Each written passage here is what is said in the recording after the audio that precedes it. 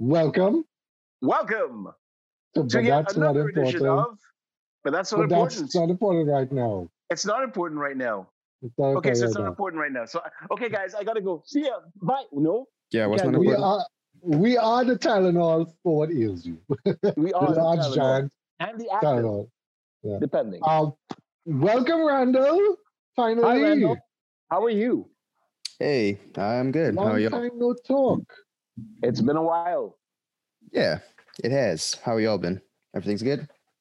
Yeah. Yeah, we've been hanging in there. We're pretty good. Hold on. Pretty Let good me. so I had to turn on my Trinity accent. All right, yeah, there we go. far. It's an the accent. So Yeah. I'm reading Randall's message to me. I just got home, crazy traffic. What? You got crazy traffic, and where are you now? You're still in Miami? Not Miami, but further north, West Palm Beach. Oh. That's Palm Beach, Florida. Hey, Ooh. Yeah, well, that's where I Hey, work. It's a Yeah. bit of a drive. Ooh. You know, it's Trump country. It's the right place to be. Yeah. Hey. I visited West Palm Beach. It's really, really nice. But it's Yes. wow. So what are you doing and what are you working? What's the work? I don't know if it's a problem for me to say my company name. I don't think it is. No, you don't need to say the company name if you don't want to, but it's all right. Okay. Yeah, it's all right. Well, Our yeah, 5 listeners probably won't care. Yeah. but right. And I mean, well, I actually think the name is relevant. So I work for a company called Strategic Marketing, which is a pretty small agency. It's like about 20 people. I've never worked like this in my life. So it's actually a good anecdote, I guess. I haven't worked for very many agencies. You know, my longest stint was where I was with you guys originally, right? Right. And this place I thought that was a small agency. I didn't really understand that small agency with international backing is a different thing than a real like small agency. This agency that I work for now is about 30 years old, about as old as I am. Actually, it was founded the year I was born, so literally as old. Yeah. It's privately owned by one guy who basically, you know, built it from the ground up himself after years of industry experience when it comes to media buying, like TV, radio, that kind of thing. He has a wealth of knowledge that it is good to learn from. But when I say small, the creative department is myself and our creative director.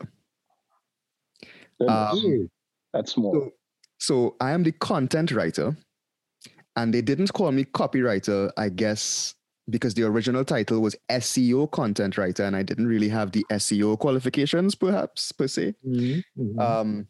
So I'm a content writer, but basically what my job entails is if it have words in it, I involved. Okay. And I mean, that could be the boss writing an email, right? Not that the boss is incapable of writing an email, but I'm saying, right? Yeah. Like, you know, anything. I mean, literally anything. So you're the wordsmith, but that's good. That's good. That's exactly what you want. You're not mopping the floors. Facts. Neither you working in a mailroom. So yeah. Yeah, and neither you what's the other thing you're doing? Neither you coming up with neither you being asked to do Photoshop work or something like that. Or anything like that. Or being asked to imitate a vacuum cleaner. So yeah. Yeah, you're doing something you know that you like. Yeah, that's fantastic. And congratulations. Well done. Exactly. Well done, indeed. So what, they are big clients or small clients? What kind of? Right. That's a good question. Pretty small clients. Now, that's not a bad thing because in the scope, when I say small, right? One of my clients, for example, is again, I don't think this is a problem to mention. Is Town of Lake Park, which is just a municipal, a town in Florida, right? I don't know how many people live there exactly. I could look it up, I'm sure. But you know, it's quote unquote small, especially when you come from a place like Trinidad, right? Because the brands aren't internationally recognized or anything like that. But they're, you know, I wouldn't say they're small. A lot of them are quite niche. So if anything, I get to learn some interesting, trivia or factoids and stuff like that with respect to Yeah, but it's completely outside of what your experience has been, which is good. Pretty much. It's different. It's fresh. Yeah. I think that's good. Not lots of big concept work, and not that I'm not doing concepting. Those like cliche car salesman ads. Mm-hmm.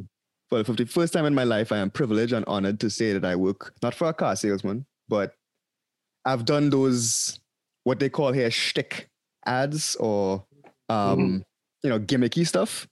Mm-hmm. So you're selling the spiel, right?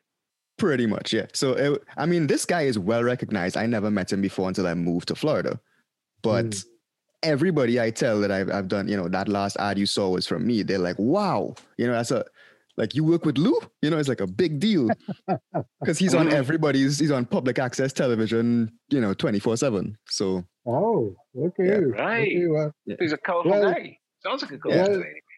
Well, Lou, really you got a good guy there because we could endorse Randall. Yes, we can endorse Randall. Randall's a good guy. He's good. He's good what he does. Oh, shucks. It's a hexagon. It's a hexagon shape in a round hole. So yes, he can fit.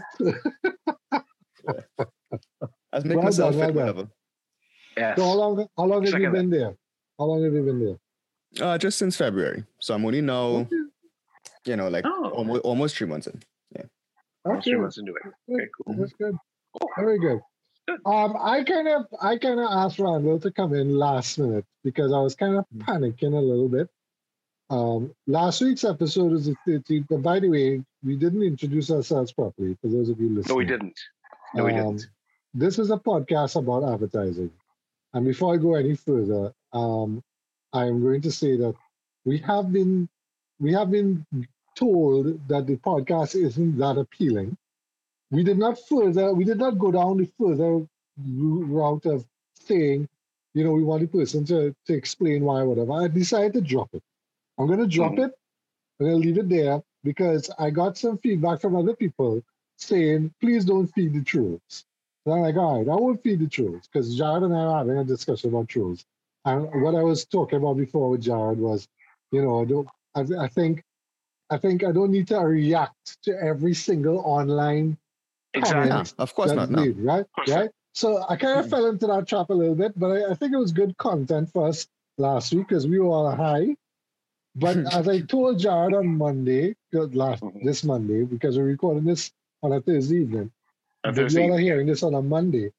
Last week, Monday, we kind of went long into a long tirade about this comment and so on. And even though it's good content, when it came out, I was like, Jared, I'm freaking out. So it's the 13th episode. It was the 13th episode. We kind of thought it was kind of like the bad luck episode. And oh boy, was it. To me, I felt like we we made a huge error. But Jared kind of slapped me up digitally. Like, don't stop talking about this. And I kind of recovered. I don't think it was anything like that. I felt you turn face with each one of those words. But yeah, I did. I actually used my hand. Slap. And the thing is that I think we did a really fun thing at the end of that episode, which is what we had planned to do before, and then we kind of got sidetracked, as we usually tend to do. We tend to get sidetracked because this isn't really a scripted show. We don't sit down and work out. And that's what makes it, and that's what enriches. Yeah, and that's what enriches the overall tone of the show. Because if we decided if we decided to just write everything down, we would sound quite scripted, i.e. boring or unappealing. So for anybody to come and say that, that just highlights their own insecurities.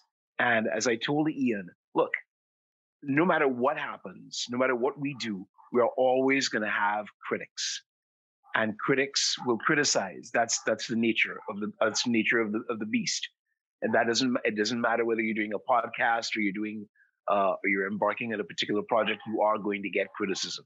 So I told Ian, when was the last time you ever saw a statue of a critic? And that alone should tell you where we're headed. So the one surefire way to avoid criticism is not amount to anything not make a decision, not say this, not do that, you're going to have critics. Period. If they're not talking about you, you're doing something wrong. You're doing something wrong. And if they are talking about you, you're probably still doing something wrong, but that's not important right now. That's not. I just joking. He catches on fast. Yes. Yes, he does. He learns fast. So we're not going to talk about it anymore. If you haven't heard that last episode, please go and listen to it. I mean, you should. It's a doozy. But reason why I'm kind of talking about this is because somebody asked me, or coming off of the comment that was part of that discussion, was that advertising can become a toxic culture very, very easily. Because you're dealing with creative people who have emotions and high emotions and things run high and so on. So people tend to take things to heart. So that, when somebody tells you, your work is shit, you kind of get depressed and say, oh God, I'm a terrible person, whatever. But that's not the point. The point is that you're working in an industry where that is supposed to make you come back again and say, yeah, you thought I was shit, well, check this out, which is the expectation, you see. So I think the now we're old heads. Randall is not an old head. Randall is very new. So Randall is kind of within that thing. So Randall, you would not have described working within the agency, what we call the agency that you worked with before, a toxic culture. You wouldn't have called it toxic. Toxic. I wouldn't use that word. No, not personally. I wouldn't say it was, necessarily as healthy as it could have been, but I wouldn't say. Yeah. I would disagree with you to a point and say that there were moments of toxicity from my own personal experience. I can't speak for anybody else, but I can certainly speak for myself, and I can tell you that there were moments. All right, well, sorry, I don't want to cut. No, that's okay. That's okay. But fortunately, those moments were few and far between, and they were outweighed by some of the better moments that I had. Yeah. So I think I can be fair in that particular assessment. Sorry, Randall, you were saying. Oh no. I was literally just saying. I think when we're talking about toxicity, especially in this saturated environment, when it comes to the word toxic, right? Because I feel like toxic has become a subjective term rather than an objective one. So when you're talking about toxicity, maybe you need to define what you mean by that. You know what I mean? Like what you mean by what's a toxic environment in an agency.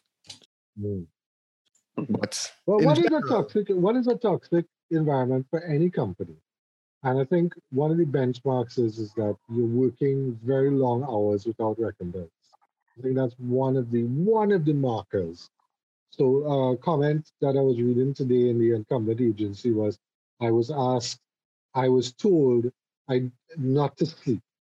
I was told never to fall asleep because the client is going to call with a change in the next 48 hours. So you're not allowed to go to sleep. You must take the call. And he said right after that, I quit my job because that's to him, that's toxic. You see, that's working in a toxic kind of environment where I've been asked to do something which would injure my health. You see? Right. Now that's an extreme case, but I mean, toxic, I think a lot of agency people think of toxic as, in the old days, it would be somebody would throw things at you and belittle you and make you feel that you're less of a person. And when you look for help from other people, they turn around and tell you, hey, well, this is your business, so you gotta tighten up your skin and throw things back, or you can't work in this business. And I mean, there is some truth to that, because like I said, there are people who can do that. And Randall, you know the people that we know who do that very easily. But there are some people, and Randall included, and me included, Jared included, all the people who have been on our podcast are not those kind of people. We know where to draw the line. We say, look, this is the boundary we're not willing to cross. I am not going to cross this boundary. I'm not going to be your, what's the word?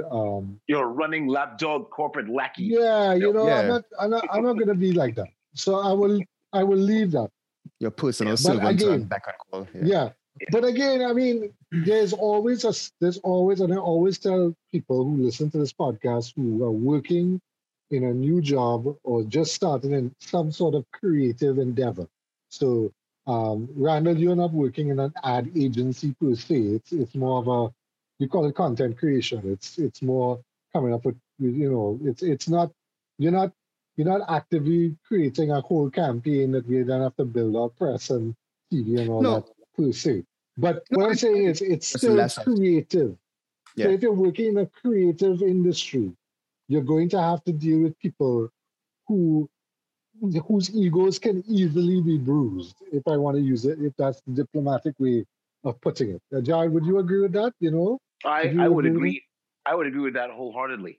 It's a question of ego, especially as it pertains to the work that we used to do.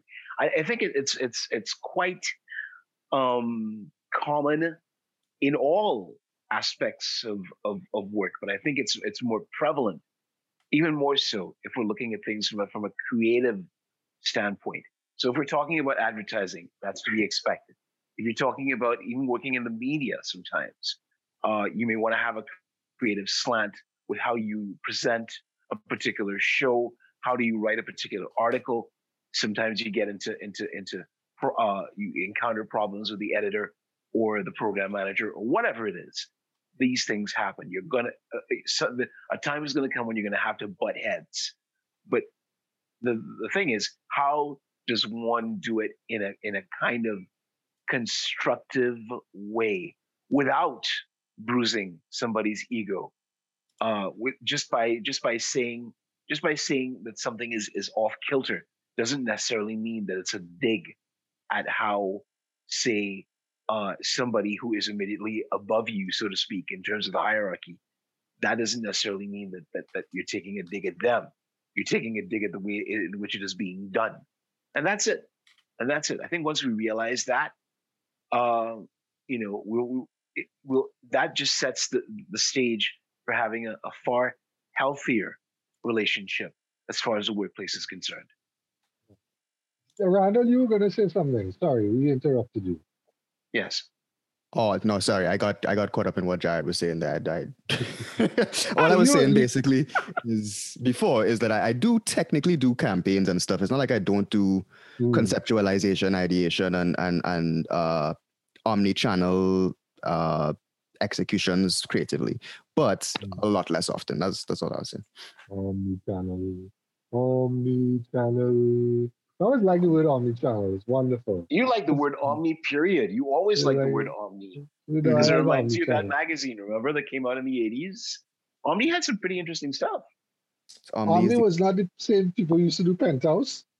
The one and the same, Bob Guccione. Yeah. There you go. That makes sense. That makes sense. Yeah. Right. So what we were doing in the last episode was we decided we would kind of put together a kind of, I wouldn't call it, we're calling it a dramatis personae. Is that how you pronounce it, John? Yes, dramatis personae. There you go.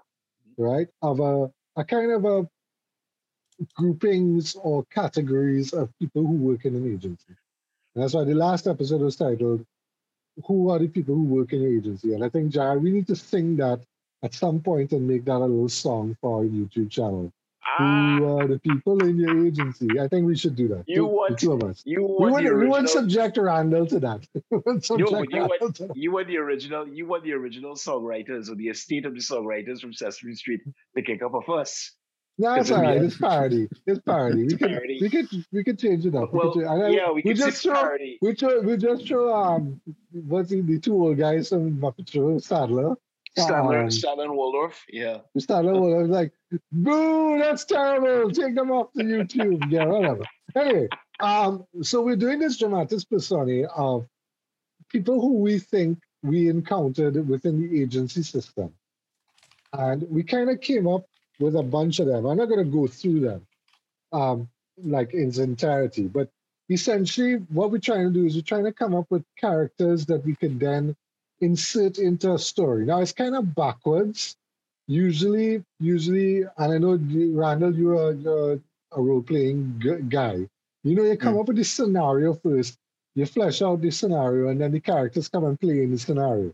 So you're kind of doing it backwards because the personalities kind of dictate how the scenario kind of follows, how it completes. You see? So what we did was we kind of had some scrolled up notes here, which I probably don't even know how to remake. Right. So we had a Mr. Gracie character, for example. I don't know if you have ever seen. Loosely based from Mad Men. No. No. Are You Being Served? Right. Mr. Gracie. Right? That's right. Mr. Grace from Grace Brothers. Randall, you don't know Are You Being Served? You're too young for Are You Being Served. I have no idea what you're talking about. Right. Are You Being Served is a British sitcom about a department store called Gracie's. Right? And okay. Mr. Gracie's this old guy, like he's almost at death's door. He can't hear, he can't see. He is this close to taking a dirt nap. Yeah, but he has this extremely sexy nurse with extremely large breasts who's always with him, and he's always trying to chatter, right? Because he's a dirty old man kind of character, right?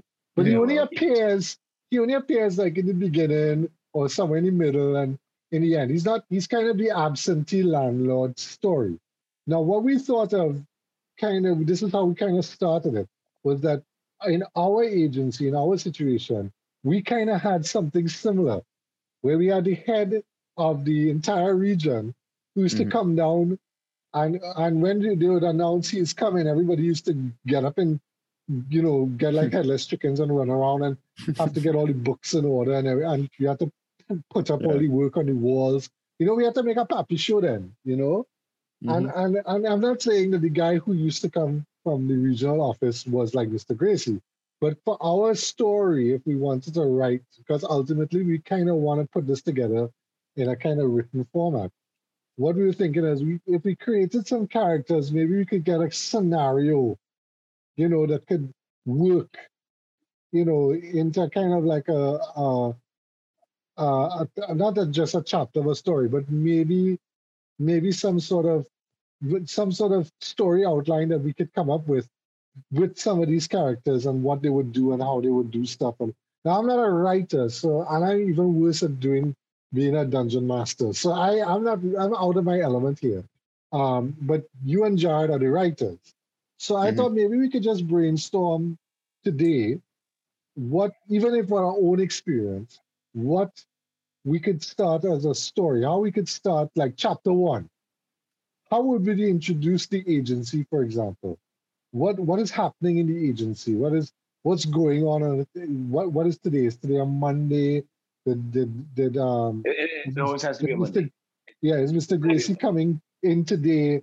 And he's supposed to arrive at 10 o'clock, and the rest, the creative department has to go and, get a presentation ready for 10 o'clock, and everybody waltzes at 9, and the creative director, who's the diva kind of crazy person, delegates it to a Jared, for example, who has no idea what he's going to do because he didn't know that this is. So something like that to, kind of start the story in a way that people would think is important. It's engaging, But sorry if I missed this one part, but I need to ask before we move forward is, so this agency we're creating. Yeah. And where you hope this, where do you want this to go? That's a good question. Let's figure that out. So I think we need to establish that. I think where, if I go back to E a novel and E Squared a novel, how it was written was there were multiple projects being worked on, and each project was a case of insanity. And at the end of it, things kind of resolved at the end. I can't remember what happened in the end, but what I'm thinking is maybe it's like, here's Monday and then Friday for something to happen again in Monday. So it's kind of like, maybe we do it like 24, like, the show 24, where today is the Monday is chapter 1, Tuesday is chapter 2, that kind of thing. But where it goes, it kind of never ends. You understand what I'm saying? Because just when you think it's done, something else happens and you're back again into, some other sort of. which is like really working at the agency, you know. So like, you know, I'm trying to think of an example. So like our snack campaign that we were working on, which we talked about a couple of times in previous episodes, that great snack campaign where we were given carte blanche to do really creative stuff. And then the client went crazy. Oh no, we don't have, yeah, we don't have money. Okay. No, remember the client wrote an email when he quit the job? You remember that? Right, yeah. We talked about it in a previous episode. I won't go back into it. But the thing about it is that it's insanity like that kind of ends the project. So it's like, well, you know, the clients say that it's, you know, this against his religion, so we cancel the project. And I mean, that is the last thing you would think. How did it get to this stage? You know? Before you realized it was against your religion, Sue. Did you eat the pork and drink the wine before you realized you was a Muslim? I don't know how that happened. It would be funny. It would be funny. Yeah. You know, and then right as that happens, you know, guys, we have to fly somebody to Tobago because the balloon is deflating from the latest project. Yeah, but we have this person there. Yeah, we can't find him. He's drunk or something. You know, it's like, and that's kind of like, you know, you move on, you kind of leave it on a cliffhanger kind of thing. So to answer the question of where I wanted to go, I think we wanted to go in the sense of this is a never-ending cycle of insanity. It starts, you try to manage it, it probably goes out of control, but eventually something gets done, or in the case of our snack client, it just gets canceled. And you're kind of like, okay, you kind of like coitus interruptus. Like, you don't, all right. You don't always have to like complete the last thought either. If it ends in a ridiculous enough way, you could just start up fresh with a next scene. You know, a whole other scenario could just be starting fresh the next Monday, and that's how it goes. Literally, Friday, like I lost all my hair. I don't know what the hell happened, and I think I might have lost my job too. And then Monday, you're back at work, you know, with a deadline for 10 o'clock. Yeah, so, like nothing happened. You're like, okay, so that's a good example. Like, like you so like shit. One of the copywriters, let's call it the senior copywriter, is shitting his pants because he has to complete a radio script for the morning at 8 o'clock in the morning. And when he gets there, he finds out that the meeting moved 2 weeks from now. You see, and you're kind of like breathe a sigh of relief, but at the same time, it's kind of like the sword of Damocles has moved, you know, to later down in the week. So you still have the problem. You just don't have the problem for today. You know? Yeah, but then trust me, other problems will pop up today. They will. Right. So that's the thing. So I don't know how many. I'm not a writer, so I don't know. But how many can you put into a scene where it becomes too hard to follow? I'm thinking that maybe you need to focus on like three characters who are doing three projects.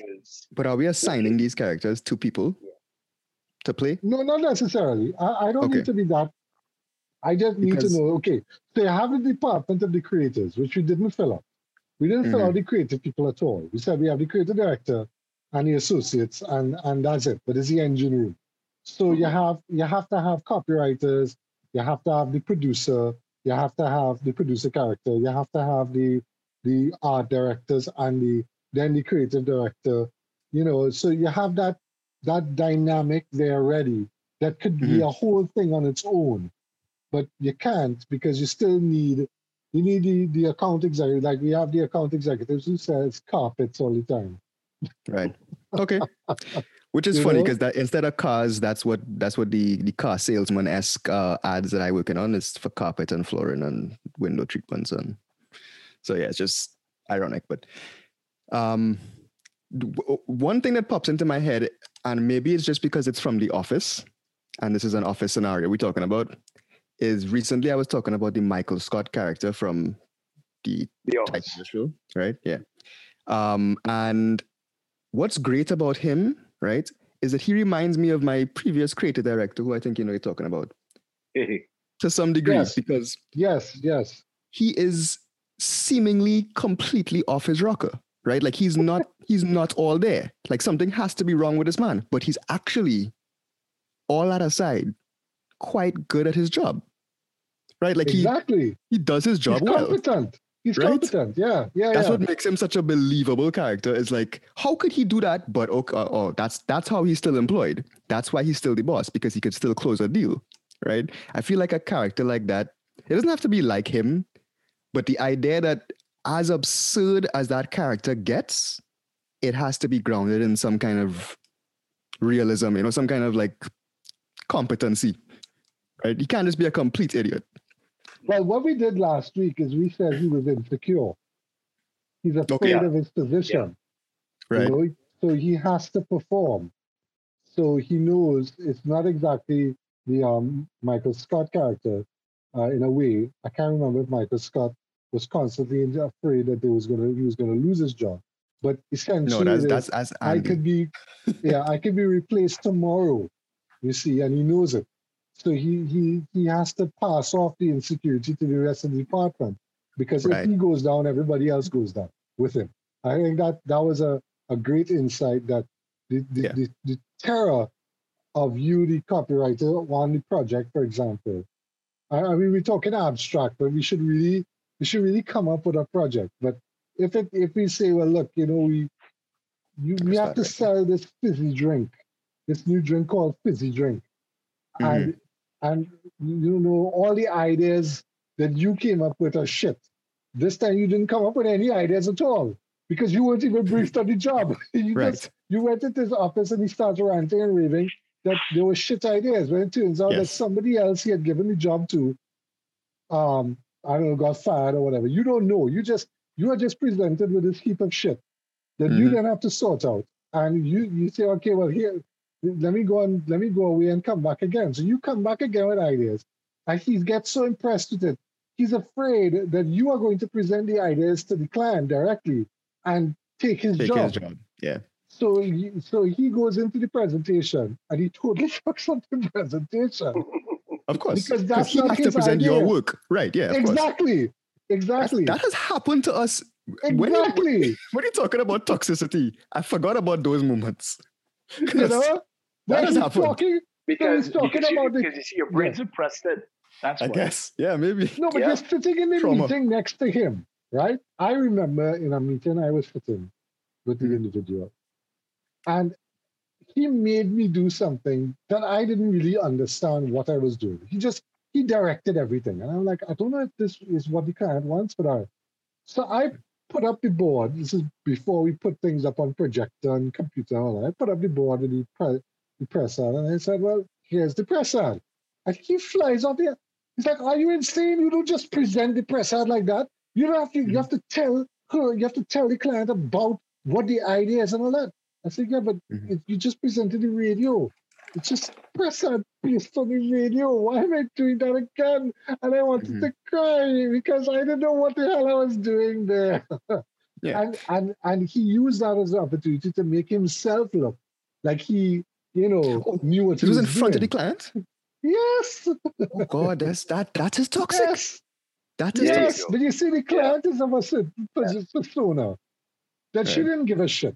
She just wanted to get out of there. She was like, look.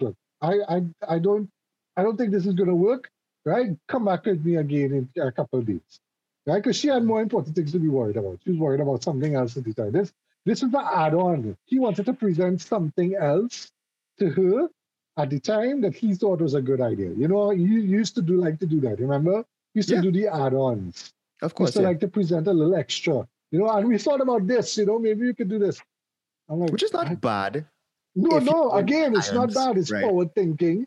Yeah. It's strategic. It's great, but you have to know when to do it. Yeah, time and place, and clients, because some clients will emphatically tell you, "I paying you for what I'm paying you for, and that's what I want to see." Right? If you're spending, time, you're going to try and bill me for that. I don't want that. I didn't ask you.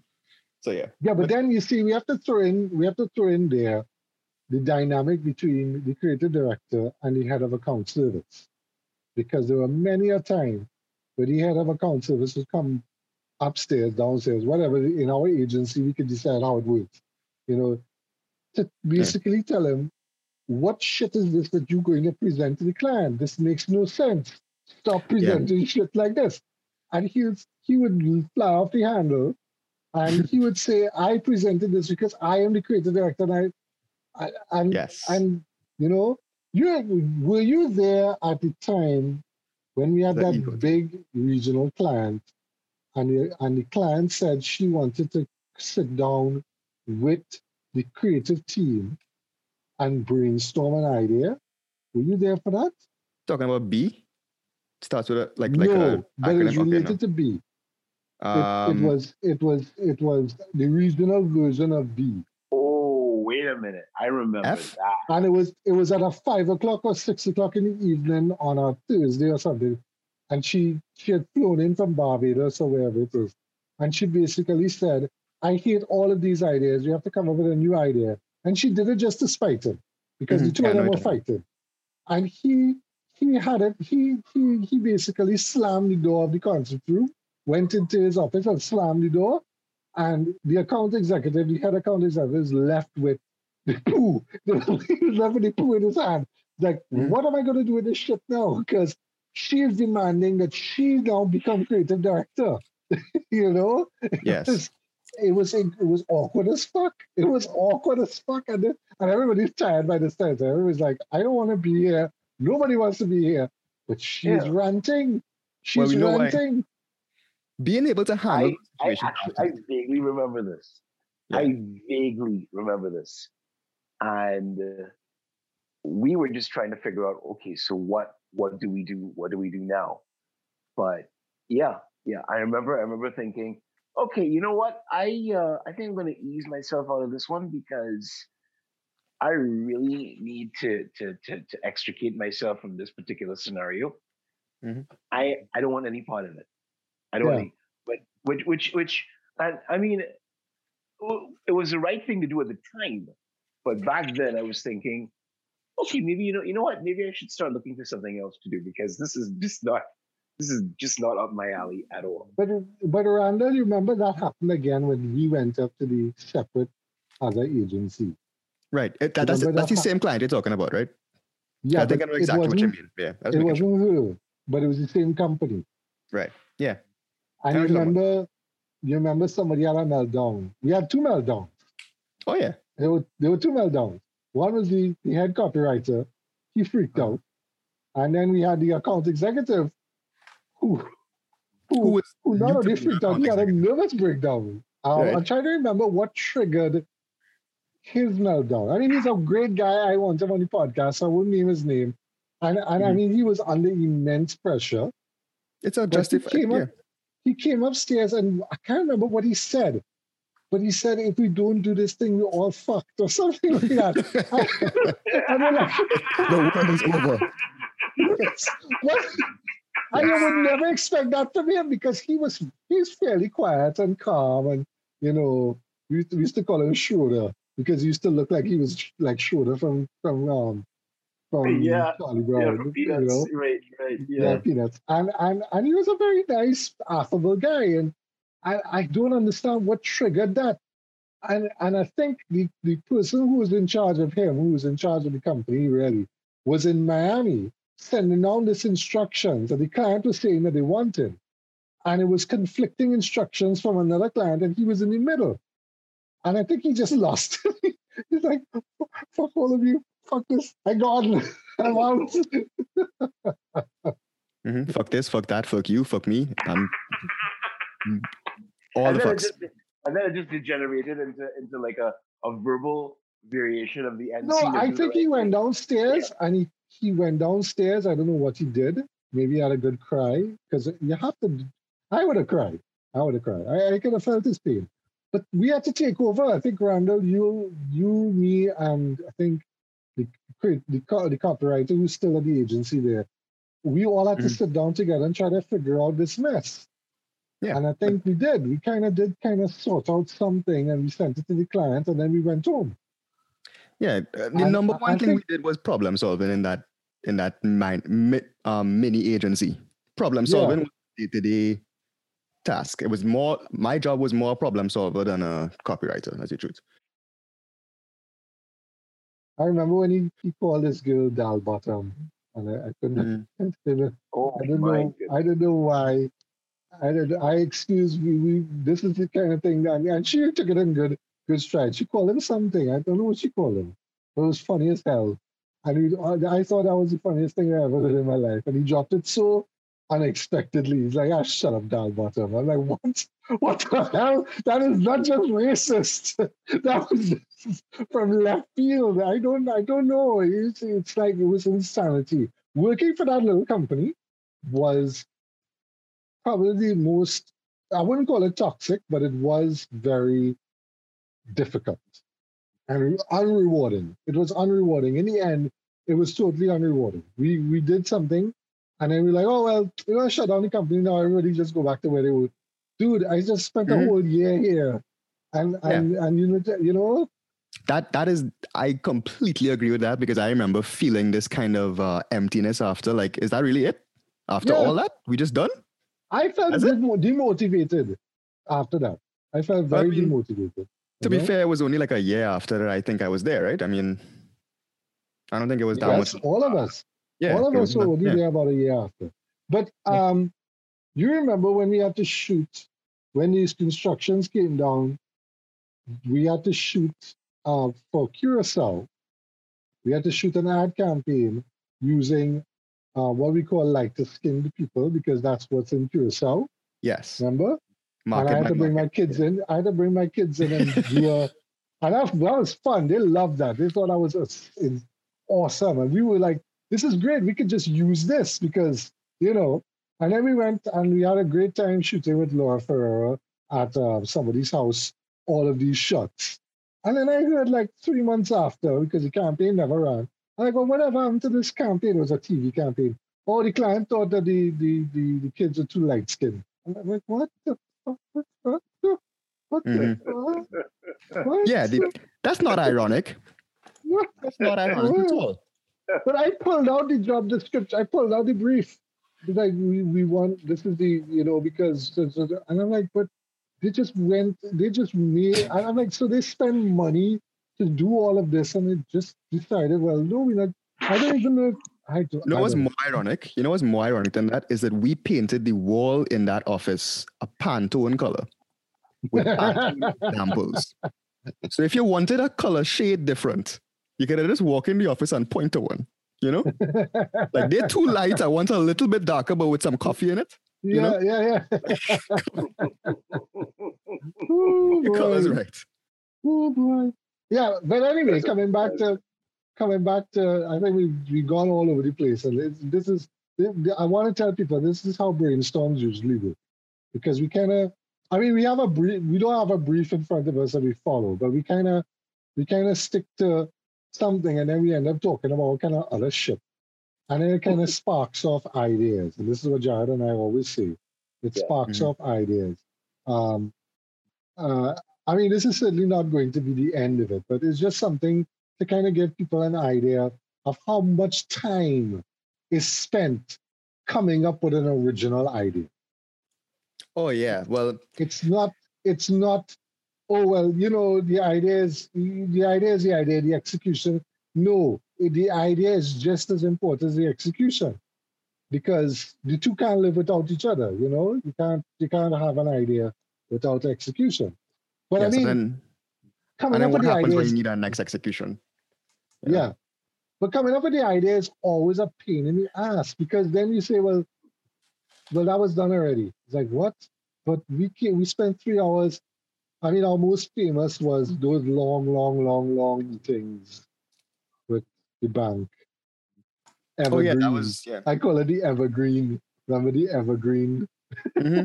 Yeah, that's a good thing to call it, because that word was said way too many times. So yeah, I still don't know what it means. Yeah, this is a great Evergreen idea. We'll table that for the Evergreen idea.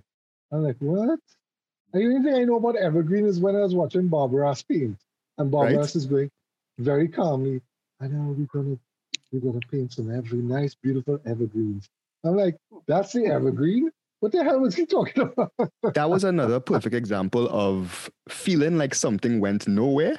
Is 2 to 3 weeks of not going to your office, but someone else's, meeting with an international client, having, I mean, I was discussing banking. When I say banking, I mean the intricate systems they have in place on a back end, you know, like what they do as a service as a bank. We are discussing, I'm a copywriter, I'm not qualified for this. Why are we having this discussion in the first place? And then for us to not use it anyway in the end. Yeah. It's like 3 weeks. We tried everything. We tried everything. And it slowly began to realize that this was being done on purpose. I think they were just doing it so that they could get the idea that the agency wasn't going to do the work that they wanted, that they were going to do internally anyway. Because what they ended up doing was some very generic looking things. And this is what I keep saying to people. I keep saying in our territory, banks all do the same thing. They all do the same thing. They have no need to do anything different, you know? Mm-hmm. And there's a reason. I think a lot of them are afraid to go outside that box, because if they do, you know, creative doesn't match banks. Let's be real. And I think we had some triumphs in terms of what we managed to get them to approve, which is probably why the international client showed up in the first place. Yeah. So just so that we don't go on forever, one of the things I was thinking of is we should really create like a client list for our agency. Doesn't necessarily mean that it's the same clients we worked on, but we could say, well, look, this agency has to have a couple of blue chip clients. One of them is the bank, right? One of them is the bank. The other one is the telephone company, if you want to call it that. Or technology company. I don't want to. I don't want to use. You see, something it's very difficult. Yeah, it's very difficult because that's a very, very small niche when you think about it. So it will be immediately clear who we're talking about, but we can figure it out. And then we need to have a fast mover. So like a sweet drink company or soft drink company. Or fast food or beer company or I mean, we never truly had a beer. Really. No, we did. I mean, we worked on Heineken. Changes. Yeah. But changes is they send the graphics. We could maybe make an edit or two and then get approval, but it's really just some copy changes or some events. So events, I think, is what we did most for that brand, you know? Yeah. So yeah. But events is where the most chaos can occur. Because the things that you don't see in the behind the scenes of doing an event like the Tantra launch, for example. I mean, I'm using Tantra because that's a dead product now, but the Tantra launch was hailed as one of the greatest things that people ever saw. It was the biggest event that people stormed. Quincy saying stormed that launch. She wasn't supposed to be there, and he went. You know, you find a way to get into that launch. There were people who weren't supposed to be there who went because they heard about this thing, you know, and the amount of chaos and confusion that went on before that. I mean, I don't think you were there for that, but the amount of chaos and stuff that went on for that is for stories, you know. Jared, you don't remember that? Were you there for that? I wasn't there. I wasn't there for Tantra. I wasn't there for Tantra. I do remember there was a huge hoopla surrounding Tantra, but to say that I was directly involved in it, no, I wasn't. I will say this though, and I'm sure I must have brought it up in previous episodes. There were times when we had to work on particular products for clients, and sometimes it was just done as a favor to the GM, because the GM happened to be close friends with the client in question, and we were doing, oh God, the things that I remember. We were doing at least 2 products for the same client. One involved a detergent, and the other one involved an insecticide. And I want to talk about the insecticide one because that one is hilarious. Looking back on it now, it's hilarious. But back then, it was not. Anyway, so here we spoke about that in one of the previous episodes. Yeah, one of the previous episodes. Yeah, we decided to come up with a softer side approach because everything was about when it came to getting rid of insects, kill, destroy, tear apart. Yeah. And we've decided to come up with a softer approach, and they liked it, and they thought, yes, only to be told that like about 2 hours later, no, we don't want that. We want kill, destroy, tear apart. Right, because it's safe. Because it's safe. And I was just, I wouldn't say that I collapsed in a heap of tears, but God damn it, I wanted to cuss. Yeah. Because we put so much effort into the goddamn thing. And they didn't, yeah. But the urgent part of the story for the same client was that he was desperate. He had bought like 3 friggin' containers of this detergent pod. Right. And he was freaking out because he could not friggin' sell them. Nobody was buying them. And he came, he went. Nobody was going to buy And he came to the general manager.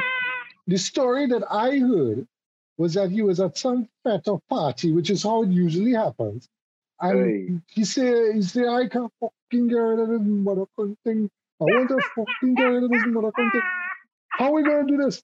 So the general manager in his interview say, cha-ching, I could get money out of this guy. Come to the office, we presented your idea of how we selling this thing.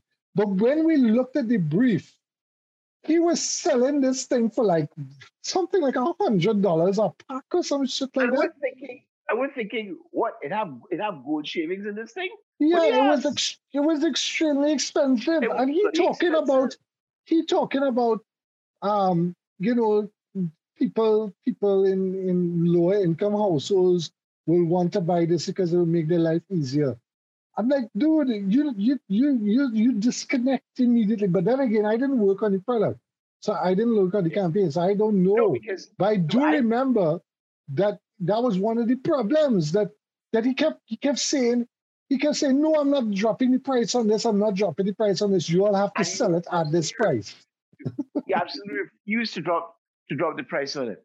And as I recall, he did eventually he did eventually sell it, but it took a hell of a long time before it finally disappeared from our consciousness and everything.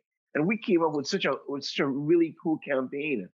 And we thought that, again, we have it made, we have it in the bag, there's no way we could lose. But this guy was just such, now that I think about it, it just defies description, really.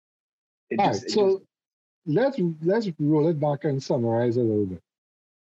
If we started a story about the agency and we have to introduce the characters, how would we do it? Would we introduce the characters like a dramatis personae where we kind of give them a little backstory, like like a play? This is the general manager, and he's a bit of a such and such. I don't know if that makes sense.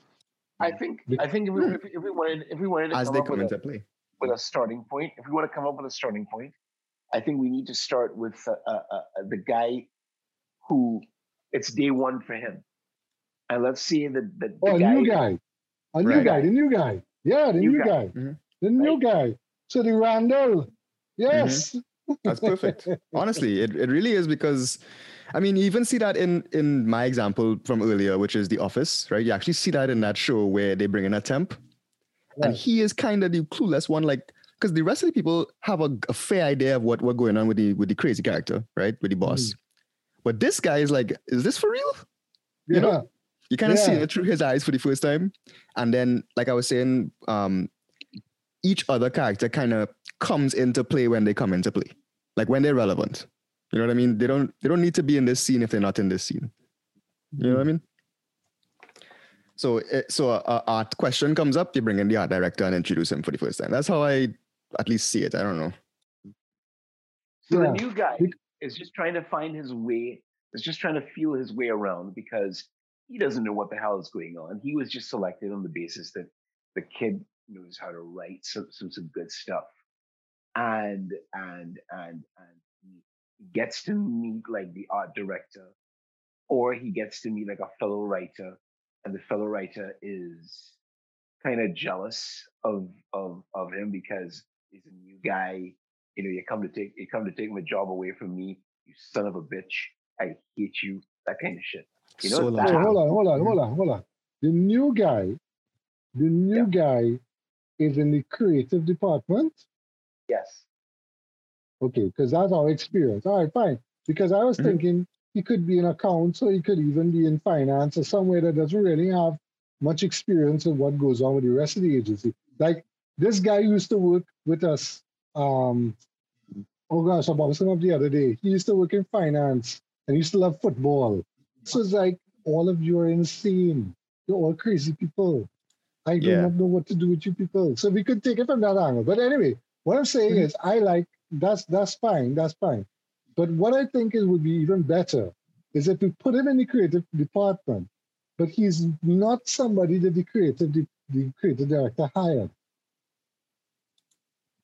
Okay. Because that has happened. Because the general manager usually used to bring people like client, children, and family of clients, and bring them and deposit them in the creative department and say, here, you are now the intern here. And then, like everybody's like, but where this man come out from? Who's this man? Who's this person? And when they start producing work and doing good work, because that has happened before. We've had I think we had a girl who came in, and she's now some kind of big time executive at Uber. But I mean, the thing is that she started doing really good work. And he was like, yeah, you're doing really good work. And he used to go back in his office, and you could tell he was extremely worried that somebody like this, who's new, who's only like a month there, is doing better work than you. So maybe there's something there. Maybe it's something there that but if you're telling it from that person's perspective, it's not going to be. I mean, again, I'm not a writer. I don't even know how to begin to do that. But if you're writing it from the person's perspective, maybe the person keeps asking people, why does this person hate me? Why do you hate me? Why do you hate me? I didn't do anything wrong.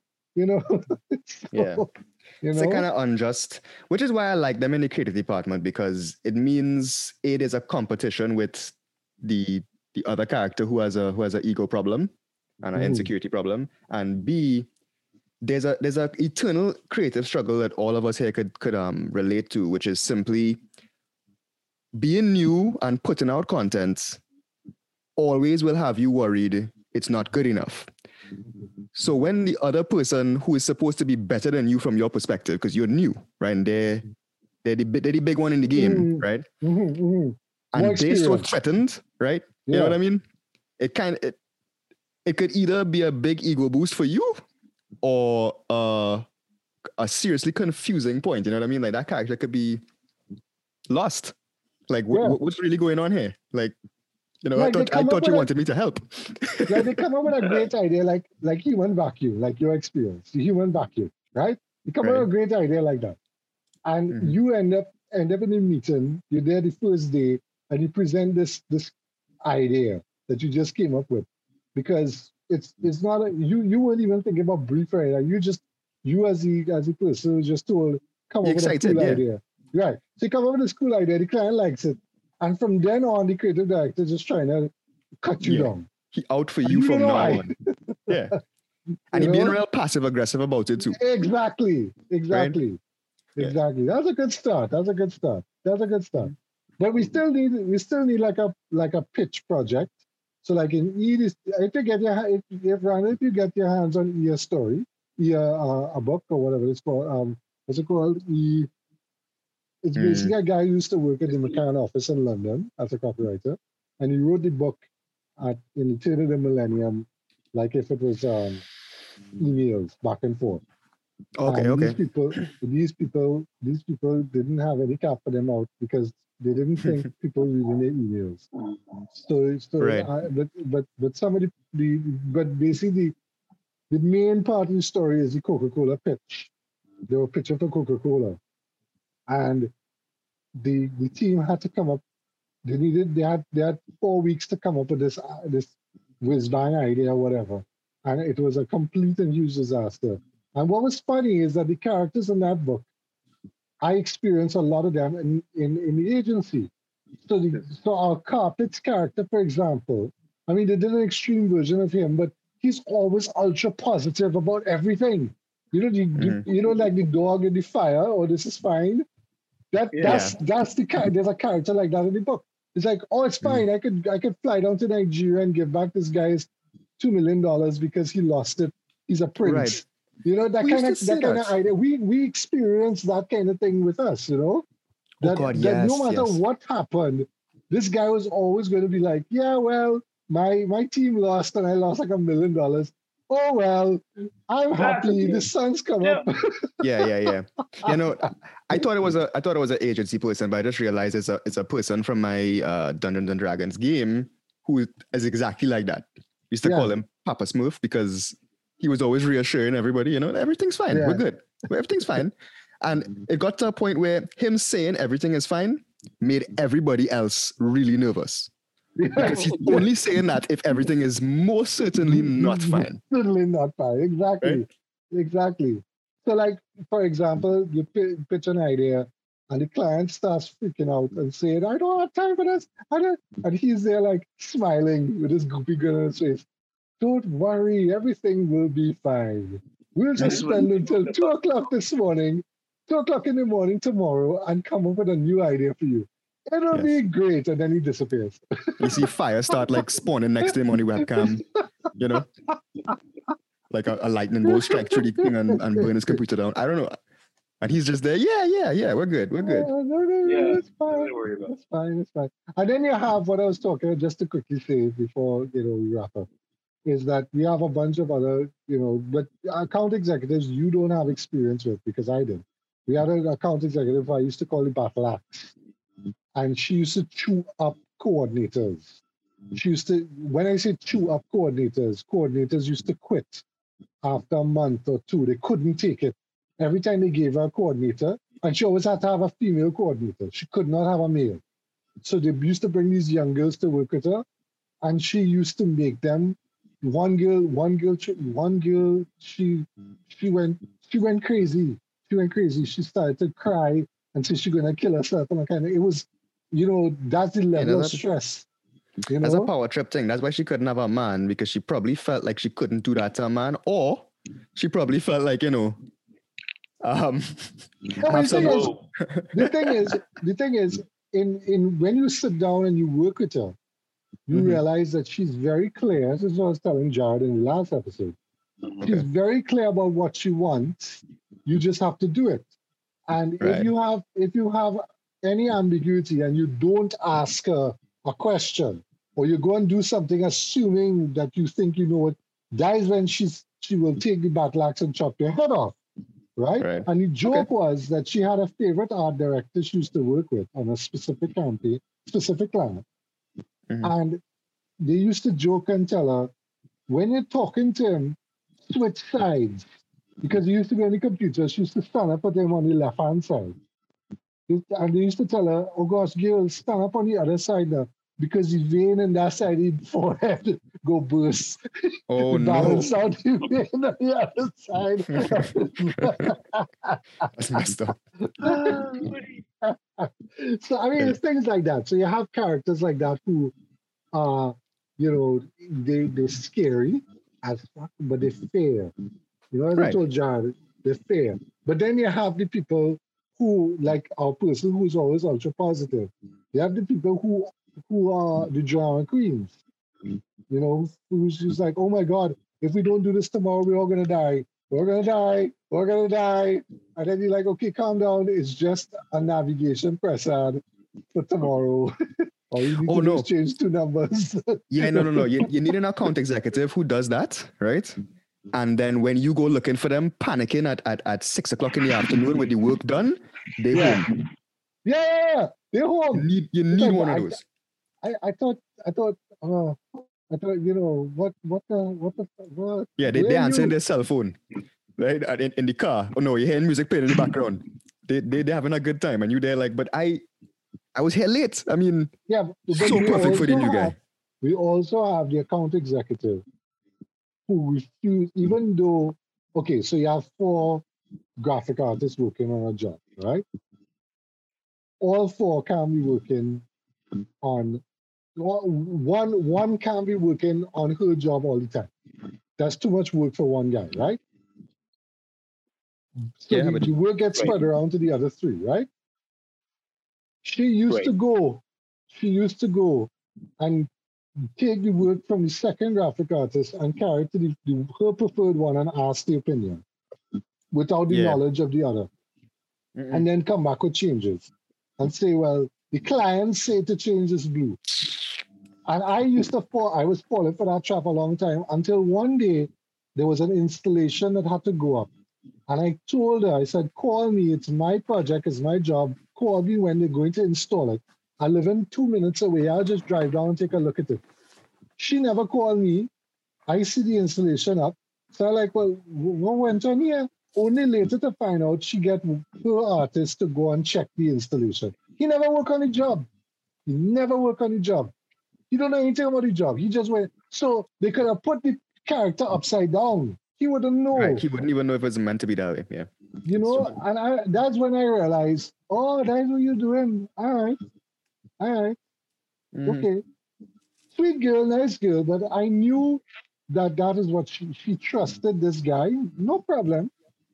That's fine. But you know, give me some credit. No, God, Jesus Christ. Yeah. I mean, you can't put the no matter what your trust is, you can't put the project at risk for your preference. You know what I mean? Like that's not, and too many people get away with doing that. Yeah. I hear a lot of background sound all of a sudden. I don't know if it's me. Yeah, you kind of, there's some, I don't know if it's your mic or whatever.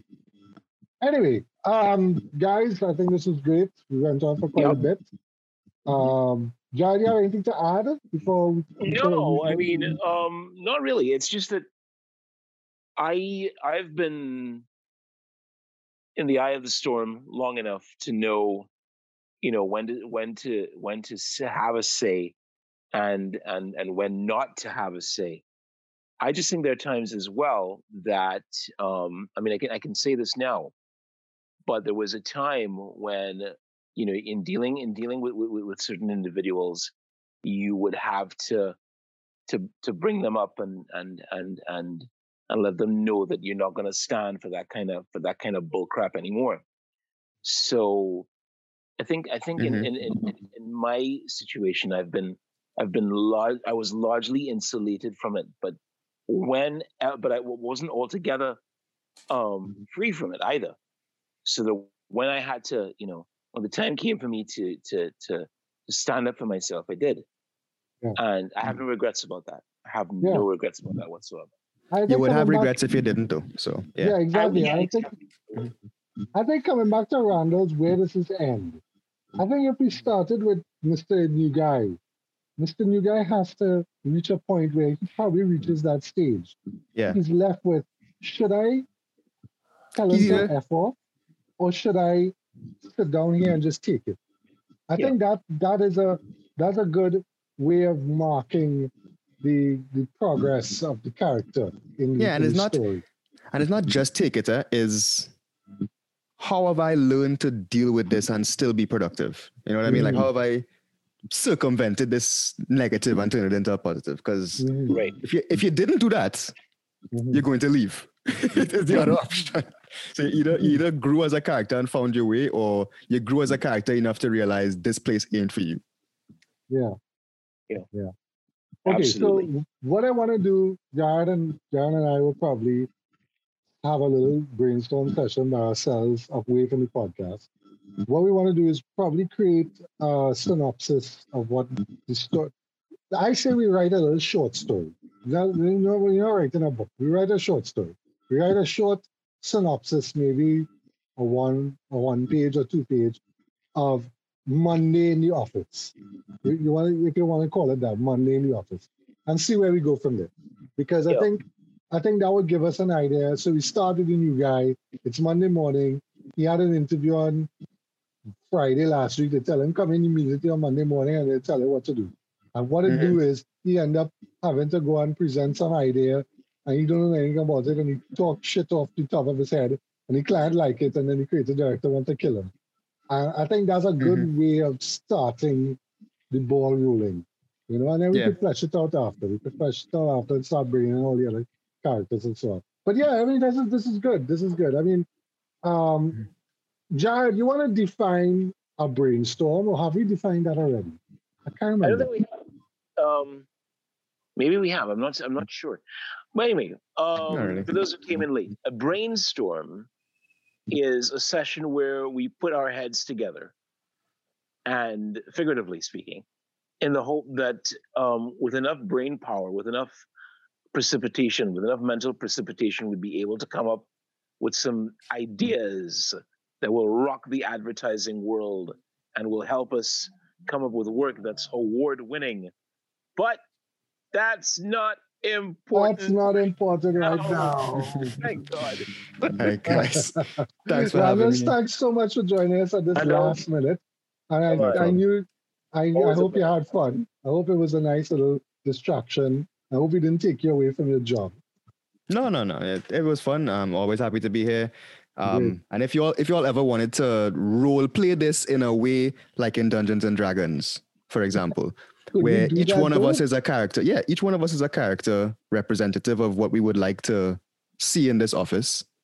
And we play it how we think that character would be played. All right. You create the scenario and you literally act out scene by scene. I think we have a scenario, Grandel, so it's just a matter of if you want to be Dungeon Master. Happy to. Anytime, let me know. All right, we'll organize that. You and I need to talk because I need to follow up on this this role playing thing that Anyway, that's something else to talk about after. Great, thank you so much for our listeners for listening. We hope this was a better episode than our bitchy little rundown episode from the 13th. We're also celebrating our 1 year anniversary. It's this month. It's actually this month we started, Jared. So we're 1 year. But we're going to actually celebrate it on our last episode in May. In May, we're going to take a little hiatus in May. So we're going to have a couple more episodes. But this is marking our 1 year. It's 1 year since we're doing this podcast. So thank you for all of you who have listened to us and joined us and been with us, and all our guys who jumped on, who jump on, jump off. All our friends. We love you all. Thank you very much. Thank you. All right. See you all guys later. Have a great week. Have fun. You too. Yep. Bye. See y'all later. Sure.